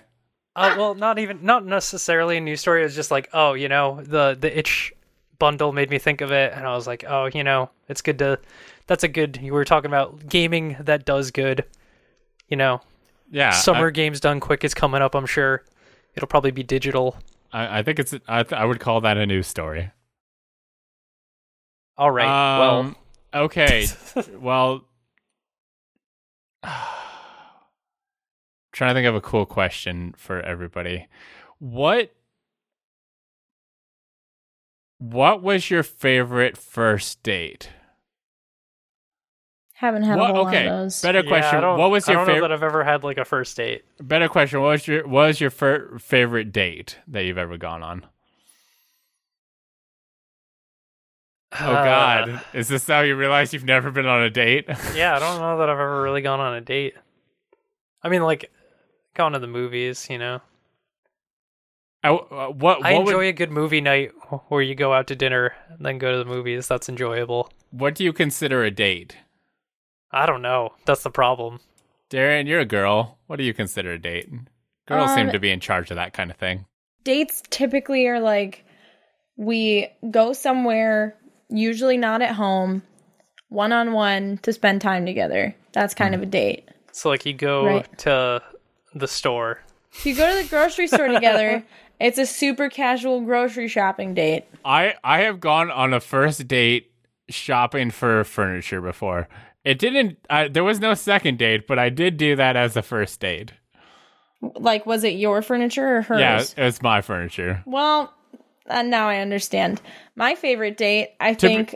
To be fair, I think she liked me, but we were not at all compatible. My favorite date, I think, was the day that I met David's parents. We had to drive 5 hours, and the day started out, we went to Valley Fair all day, both got super duper sunburned, stopped at his parents' house, met them, that was super casual, and then we went back into the city. We went out and ate at Happy Gnome, we went and did a little bit of brewery hopping, and then we stayed at a super nice hotel room. We were like 15 or 16 stories high, and it was a beautiful room in the downtown Radisson Blu, and yeah, and getting a nice hotel room's pretty sweet. Right? That's pretty good. Yeah, it was kind of like an all-day on-off date thing, and I think that was like, it's pretty great. We went to the Mall of America. I bought a cool Diva hoodie that the next time, like the first time I worked after I got that Diva hoodie, got stained with some fucking Old English furniture polish that we use on our bars and tabletop surfaces at work. I was pretty pissed. I thought you meant like the malt liquor. No, right? No, that's what we think of every time we say Old English. It's a brand of furniture polish as well. It was an $80 sweatshirt, and I stained it the first fucking time I wore it, not the day I got it. I was furious. Matthew, how about you? I don't know.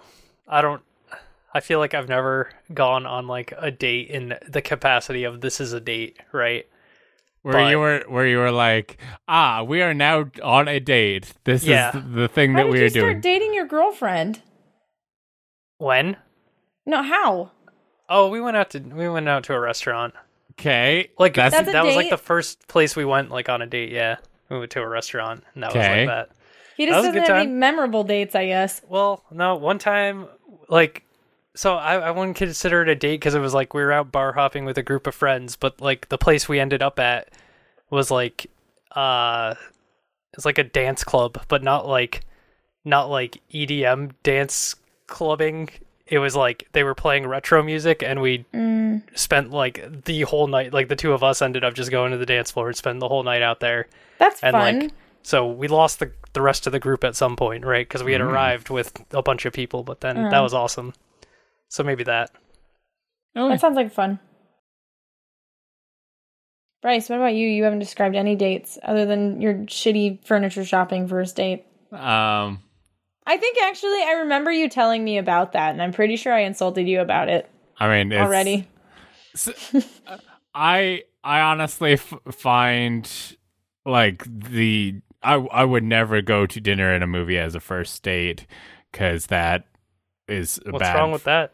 It's solid.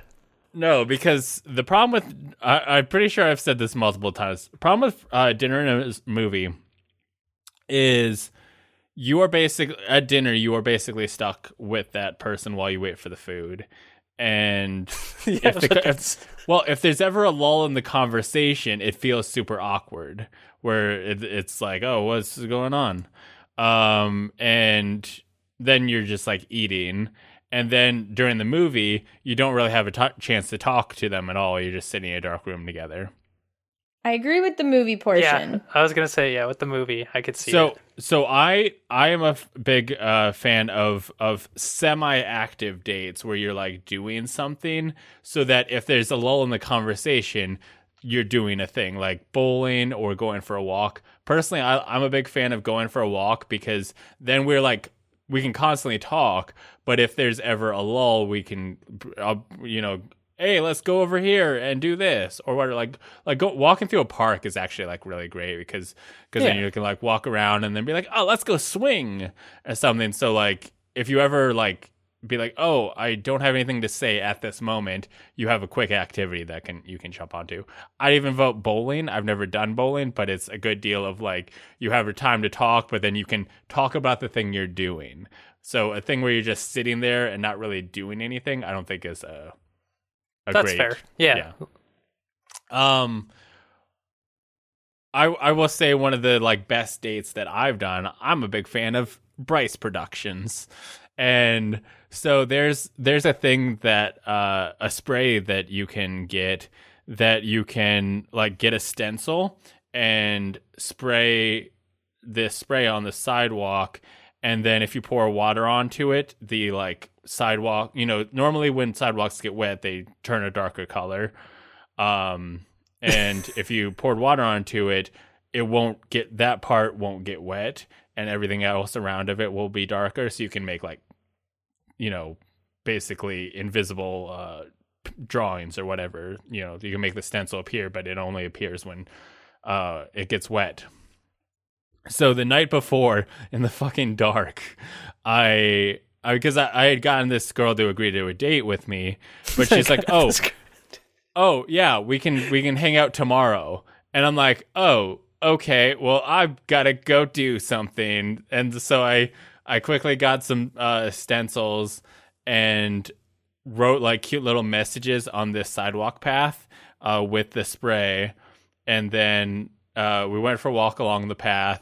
And then I gave her a water bottle at the beginning. I was like, you can drink a little bit, but you need to save like at least half of it for the walk. And then once I marked it with like chalk where the things were, and then once we got to him, like I had her pour the water, and the little message like "You're beautiful" showed up.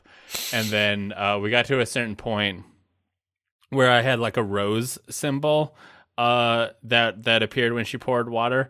And then nearby, I'd hidden a dozen roses in a tree, which Cute. once the simple deal, I grabbed the roses and gave them. Man, I've never done anything close to that Up as your far game. as like a date. Come on, get on my level. That's really cute. The sad thing is I haven't done this for Erin, so she's probably real pissed right now that I haven't brought that level.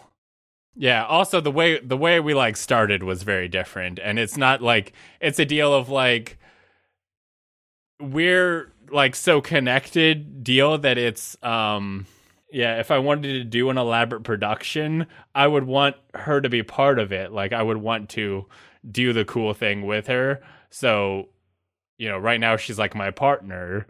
So it's like if I'm going to do an elaborate thing, I want her to be part of it. Whereas that girl, I hadn't really interacted with her other than like a conversation we had. Wait, so that was a first date thing that was you a did? first date, yeah. Oh, it's a little bit less cute now. It's a little bit creepy. I was gonna say, like, at what point are you A crossing dozen the line roses, into? a bunch of messages, first date? Mm-mm. They were very like low key messages, not anything like huge. Also, we had talked for like 5 hours before that. That's not enough. I would be extremely uncomfortable with that scenario. Because you haven't, like, met each other. Like, you haven't, like, established any kind of connection. And then all these, like, cutesy messages, I don't know. Even if they're generic, then that's even worse. Like, I feel like we were at the point where there was that level of connection that I could get away with that. Did you get a second date? Yeah, we did stuff for a while. I'm not going to get into that. That whole thing was very complicated. There was a lot going on there that I'm not going to get into. Like if David did something like that for me right now, it'd be super romantic and cute. But if David had done that when we first started like seeing each other, it'd have been like, whoa, what the fuck, man? the way it works is it's great if they're attracted to you. If they're not, it's creepy. She was already attracted to me. Like we had already freaking talked for 3 hours straight. Y'all were already sending nudes and shit. No, I'm just kidding. Like we talked so long to the point that like it was literally like I need to go to sleep, but I want to keep talking to you before we had even done the actual first date. So it was like the first date was basically just the performance. We're already there. Anyway, that's the questions, comments. Okay, update about Ready Set Game chat. Life kind of came. The world is different now. The only person who was ready for this shit was Matt. Okay. Yeah, I mean, I didn't play it yet. I started playing it, but I did not finish it because I wanted to play it on PC. So We are pushing back the after party game chat until July 12th. That's the next time. That'll be the first time in July that we do it. Yep. Yeah, because recording in July. we'll have recording on the 28th, and then we'll have recording on the 12th, so 4 weeks from now. So after party game chat has been moved till then. So feel free to participate by going to ReadySetGamecast.com/submit and telling us what you think. This brings us to housekeeping. Go to lastgeek.com for links to the podcast on all your favorite podcast services, including iTunes, Spotify, and Stitcher, as well as the video version on YouTube. If you like the show, please subscribe, rate, and review it on iTunes and Stitcher. It helps us grow and become more powerful. Hey, Darian, so I didn't know this until Aaron was working on the video for Teddy. Apparently, you're the one who started the flexing. Apparently, you were the only one who flexed the first time, and then the second time you did it again. Yeah, and then the second time she did it, and then I did it too, and then Teddy didn't, and then Teddy did a finger thing. Yeah, it just became a thing that we flex, and it was a Darian original production. Trendsetter right here. Yeah. You already knew that. Other Last Geek stuff you should check out. Go to lastgeek.com/store to purchase the shirt that Darian is currently wearing. What? It's got us on it, except for Matt. I'm Teddy now. Nope. Look at me. No, I'm not cool with that. I'm Should Teddy. get another. We should get another design and just have Matt like crawling underneath. What? Like, sup? Peeking out. sticking his head above the sign, like hi. I figured like peeking out from behind the bricks. Yeah. We get one brick's missing and just like looking through. Hello. What on the poster design, we'll just have them put Matt's face where the monster is. Oh yeah, there Yeah, you go. that's a good idea. Matt is the monster, I guess. I like it. Check out the newest episode of Game Make Corp, where we, really quick, I'm going to go to the Game Make Corp deal, and I'm going to click on episode 61, and it is Mr. Tall Man's Big Day, a co-op game where you play three 10-year-olds? I don't remember how old they were. Vincent Adult Man. Three kids in a trench coat trying to be a child, or trying to be an adult person, trying to do as many adult things as they can before they get caught. Business. Doing taxes. You'll have to find out what great adult things they do in it, and Beckers might have said something horrible in it. It's up to Give me a you. little sneak peek. Give me a couple examples. I mean, You gotta pique my interest. going to an R-rated movie is the tutorial. Oh, okay. Yeah, that's like the Naturally. base. Yeah, that's like I the like base that. level of things. Man, how often do I watch an R-rated movie as an adult? Frequently. I feel like I don't see... Like, how many movies are actually R-rated? I feel like most movies are PG-13. The Silence of the Lambs. Most horror movies are rated R. Oh, I don't like horror movies. They scare me. I'm Me a either. baby. That's Yeah, the I'm- idea. I'm such a baby when it Did you comes see to the horror. Joker or Deadpool? I haven't or seen that. Logan? Well, Nope. I mean, they remade Deadpool in PG-13. Well, they like re-edited Deadpool. I thought. PG. Did they do that with both of the Deadpools? No, just Deadpool 2. I was gonna say okay. Did you see Birds of Prey? Nope. I heard that was good, though. I need to watch that. It's real good. I like it. What about Bad Boys for Life? Nope. What about The King of Staten Island? No, but I would watch that. Is I that think. out? That It just I don't came know. out. Yeah. The Way Back? What? The Way No, I don't Back know is a that. Ben Affleck movie about basketball. Oh. Once no, I Upon a didn't- Time in Hollywood. No, I haven't seen that. Terminator Dark Fate. No. No, the last Terminator I saw was... Any of the John Wick Salvation. movies? I haven't seen any of the John Wick movies. I think I should watch them. At least one of them. don't forget to watch the latest Let's Play of Tricky Towers. And for Patrons, you should watch the very cool Dungeons and Dragons Let's Play that we did. All 3 parts of it. So the plan for it is that the D&D video will come public to everybody July 1st, and then the rest of them should be coming out so that they're all out by early August, because we'll be doing something cool with our characters by the end of August, which I should be announcing once we have the date set with everybody and it's solid and it's concrete and nobody tries to wiggle out. Once everybody is trapped. Yep. Once I have trapped you all, about it. Then I will tell everyone about the date so they can write it down on their calendar. You're not even gonna give them an idea of what it is? We're gonna do a charity stream of Dungeons and Dragons. There you go. With people our characters. Can be interested in that, even if people might not. Yeah. I've been working on a voice this episode. Really? Ready? Is it this? Have you been doing it the entire episode? Yeah, it's been this voice. I've been secretly playing my D&D character all along. You guys didn't know. It was so seamless that we couldn't even tell. You just slipped in and out. You didn't know when it was his character talking. Bravo. I don't know how Morthos should sound. I feel like kind of hissy, like long S's. Wait, what is he? Morthos. He's I'm a tiefling. Oh yeah, I think that's a good idea. Something like that. I kind of talk like I smoked a pack a day, but quit recently. Gravelly. Yeah, he's also slimy as yeah, like kind of as a snake. Yeah, I'm a slippery. snake. His background. Yeah, there's lots of anyway. And Darian didn't play in the Let's Play because of scheduling issues, but she will be there for the live stream. So get excited for that. And we will be continuing that stuff down the line. But this brings us to the part where Matt tells us where he can be found. What's a pirate's favorite movie rating? Arr. Sorry, okay.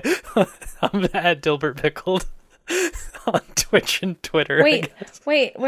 What's a pirate's favorite letter? The C. No, it's R. You were supposed to say R. R. But the C. You think it's R, but 'tis the C. No. Yeah, you think it's R, but 'tis the C. Darian, can you please tell us where you can be found so we can stop this train? Choo-choo. Twitch.tv/dexterity, DEXTERIDE. I'll be playing through Final Fantasy VII, and once I'm done with that, I'm going to start playing The Last of Us 2. I'm pretty excited. And then Twitter. Twitter? Did I say Twitter already? Twitch is more important. The socials. Is it? Because you would think that you would post when you go live on Twitch. I'm really bad I haven't about posted that. on Twitter in weeks, months, maybe. I think I have a thing set up so it auto posts on when I go live on Twitch. I used to do that, but it's just so repetitive that I'm you like, gotta no. fill so much other content in there then. Like, yeah, I have to force tweets that I don't care about, and it just feels so insincere. Like, nah. Yeah. I'd just rather forget to post when I'm live and have my feed be full of my shit posting than the shit posting being, look, I'm live again. I'm live. Like, the last tweet I made was about Animal Crossing, and it was a poop joke with a screenshot. The last tweet Darian made was about how she was making RSG difficult, and then she asked if she should make her hair look like a League of Legends character. Yep. She has a bunch of retweets, and then she wants to be a dice reviewer. I do want to be a dice reviewer. I feel like I could make some quality dice reviewer content. That is the kind of content you can expect from her Twitter. Also, she reposted the very good goodbye video to Teddy, which currently has 116 views. Wow. It's real good. It's really cute. Matt's in it just once at the end. Wow. I made it.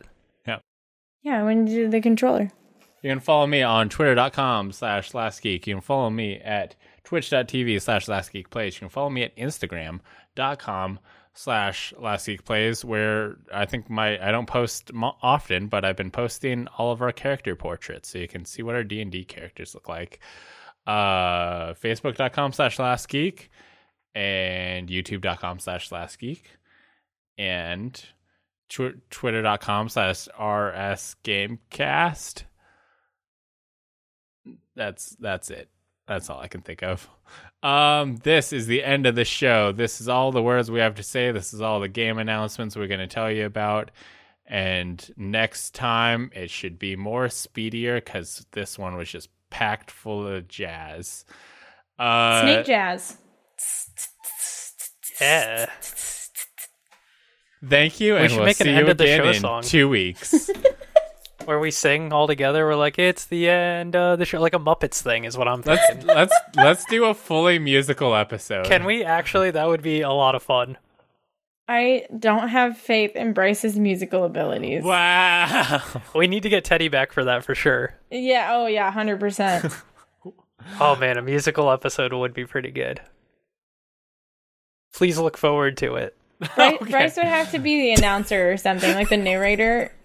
If we can get I don't know, $500 on our Patreon, we will get a musical episode. That's the budget. That's good. Yeah, that's how we're gonna produce music. Hey guys, what should I do with my hair?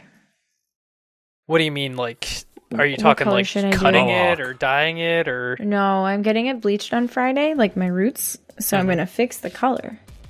So what should I do with it?